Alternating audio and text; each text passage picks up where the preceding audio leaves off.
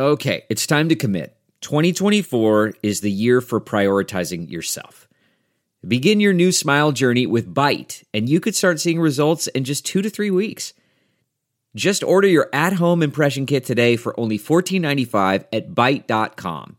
Byte clear liners are doctor-directed and delivered to your door. Treatment costs thousands less than braces, plus they offer financing options, accept eligible insurance, and you could pay with your HSA, FSA. Get 80% off your impression kit when you use code WONDERY at Byte.com. That's BYTE.com. Start your confidence journey today with Byte.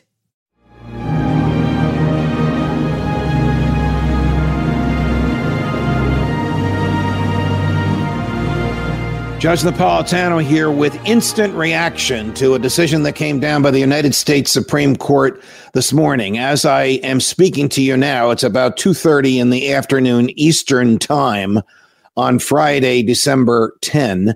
And the Supreme Court of the United States just a few hours ago issued a blistering opinion on the Texas abortion law. Here's the background.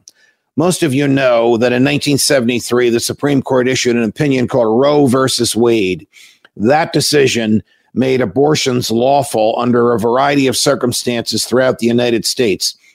But the most important part of it prevented the states from interfering with abortions during the first trimester of pregnancy, the first 3 months, roughly until about the 23rd or 24th week of pregnancy. In September, the state of Texas enacted a statute that prohibited abortion after the 6th week of pregnancy, after a fetal heartbeat is detected. That statute was challenged in federal court, and the Supreme Court said, we're going to look at it, and we're not going to interfere with the statute while we look at it. Now, this presents a host of issues, because this constitutes the legislature of the state of Texas nullifying by defying a federal rule. The federal rule is the states cannot interfere with abortions until the 24th week. The Texas rule is all abortions are unlawful after the 6th week. And the Supreme Court, for one of the first times in post-war between the states history, so we're going back to 1865, the Supreme Court allows a legislature of the state of a state to interfere with a federal law or a federal procedure. Well, this, of course, got the Biden Justice Department all up in arms. And they sued to challenge the constitutionality of the statute. And that suit made its way to the Supreme Court. And this morning at 10:30, the Supreme Court issued a blistering 5-4 decision. I say blistering because it sounded like Justice Sotomayor in her dissent wanted to rip the head off of Justice Neil Gorsuch, who wrote the majority opinion. So there's 2 rulings that come down this morning. One is that the Justice Department and others can challenge the Texas statute in a federal court in Texas.